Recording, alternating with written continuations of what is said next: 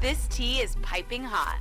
Get the latest celebrity news first all day long with hot headlines from okmagazine.com. Brandi Glanville feels her voice is not being heard amidst the Real Housewives' Ultimate Girls Trip scandal. After the Real Housewives of Beverly Hills alum was noticeably absent from the Traitors Season 1 reunion, seemingly due to the two lewd incidents she was allegedly involved in during the filming of the Peacock spin-off, Glanville's representative staunchly defended her against the shocking claims. Brandi wanted nothing more than to attend the Traitors reunion, her publicist said in a Tuesday, February 28, statement. It has been one of Brandi's favorite projects. Brandi has been prohibited from sharing her side of the story, and in turn, people have only heard unsubstantiated versions, the rep continued. Brandi maintains her innocence and vehemently denies any wrongdoing.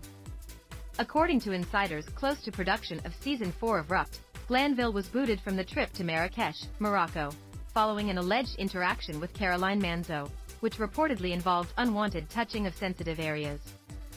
Caroline's distress over the matter did not seem to stop Brandi, a source claimed of the situation.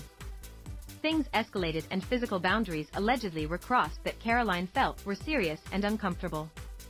As news surfaced of the disturbing circumstances, Peacock and the production company Shed Media swiftly put out a statement that made clear, the safety and security of cast and crew while shooting is extremely important and we take all reports seriously. In this situation, production immediately launched a comprehensive review and is taking appropriate action. The choice to kick the celebrity Big Brother star off of the vacation was also made easier after Glanville reportedly made an unsettling comment to a member of the production team, asking them, "Do you want to me tonight?" And while the source claimed the anonymous producer was a close friend of Glanville's and took the wild remark as a joke, noting they did not feel the reality star should be reprimanded for it, her alleged unwanted advances toward Manzo were enough to send her packing. People obtained the statement from Glanville's representative.